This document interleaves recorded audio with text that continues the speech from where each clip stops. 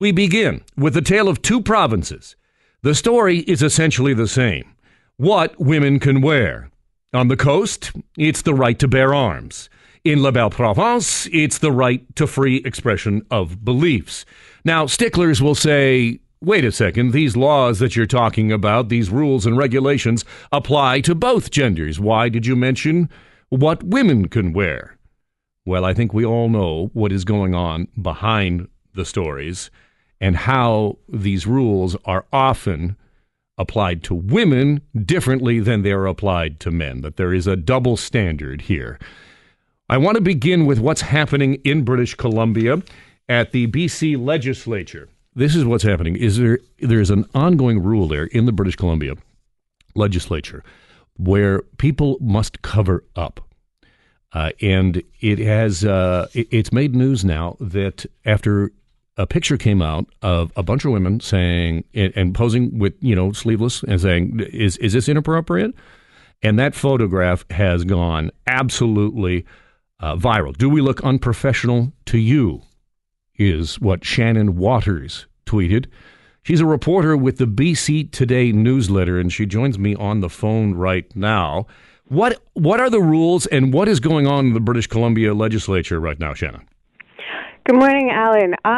That is a very good question because the issue that we were kind of trying to push back against with our little short sleeve protest yesterday is that we don't know what the rules are. We aren't told precisely what it is that is appropriate for us as women who report on the legislature. We're not MLAs, we're not in the chamber, but what is appropriate for us to be wearing in the hallways at work.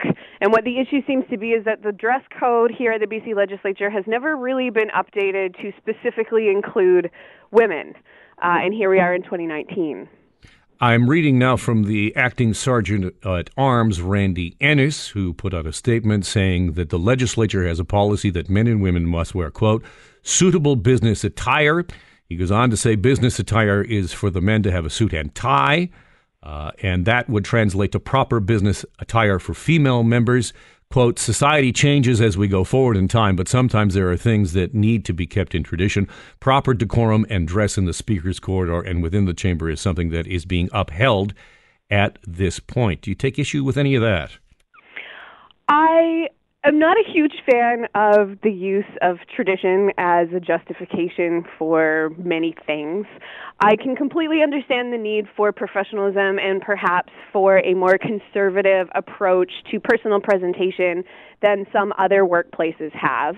And honestly, I don't think that I or any of my colleagues, any of the women that I work alongside in the hallways are really have ever been dressed inappropriately. And this was something that the finance minister and Deputy Premier Carol James touched on yesterday. She said, we don't have a problem with the way people are dressed in the hallways, and it's ridiculous that sort of arbitrarily, mostly women are occasionally pulled aside and told that what we're wearing is not appropriate, and yet nobody can direct us to a specific policy or rule or publicly posted document that gives us an outline of what is appropriate for us to be wearing at work. I will just tell you that in Ontario, we have some experience with this. Under the previous Wynne administration, the Premier's office had a dress code for staffers that said a number of things like, no short shorts. I mean, this is in the summer, no cutoffs, that sort of thing. Mm-hmm. But I have never heard of a reporter, a journalist being approached by an official and being told you need to cover up. I've never heard of that. Well, it has happened here in the halls of the BC legislature. I myself have not been personally approached, but I have seen others approached, both journalists and staffers, and who have been told, the shirt that you're wearing, generally something that is sleeveless or has a capped sleeve. This actually became an issue yesterday. There was a staffer who was walking down the hallway. She was wearing this gorgeous little cap-sleeved dress. And she was approached by a member of the Sergeant-at-Arms staff who told her it wasn't appropriate. She kind of pushed back against that a bit and continued walking down the hallway. And a minute or two later, that same Sergeant-at-Arms staffer came down and apologized and said, I'm sorry, I'm told that cap sleeves are appropriate and there's nothing wrong with what you're wearing.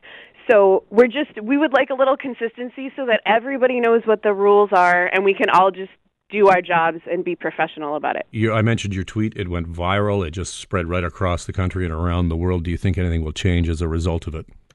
I'm very hopeful that we will have a modern, fair, and professional dress code that comes out of this. Our acting clerk at the moment, Kate Ryan Lloyd, has been instructed to conduct a review of the policies that sort of form the basis for the dress code at the legislature right now, and she is going to come up with a decision that ensures that BC is in line with modern parliaments all around the world when it comes to the way everybody is dressed.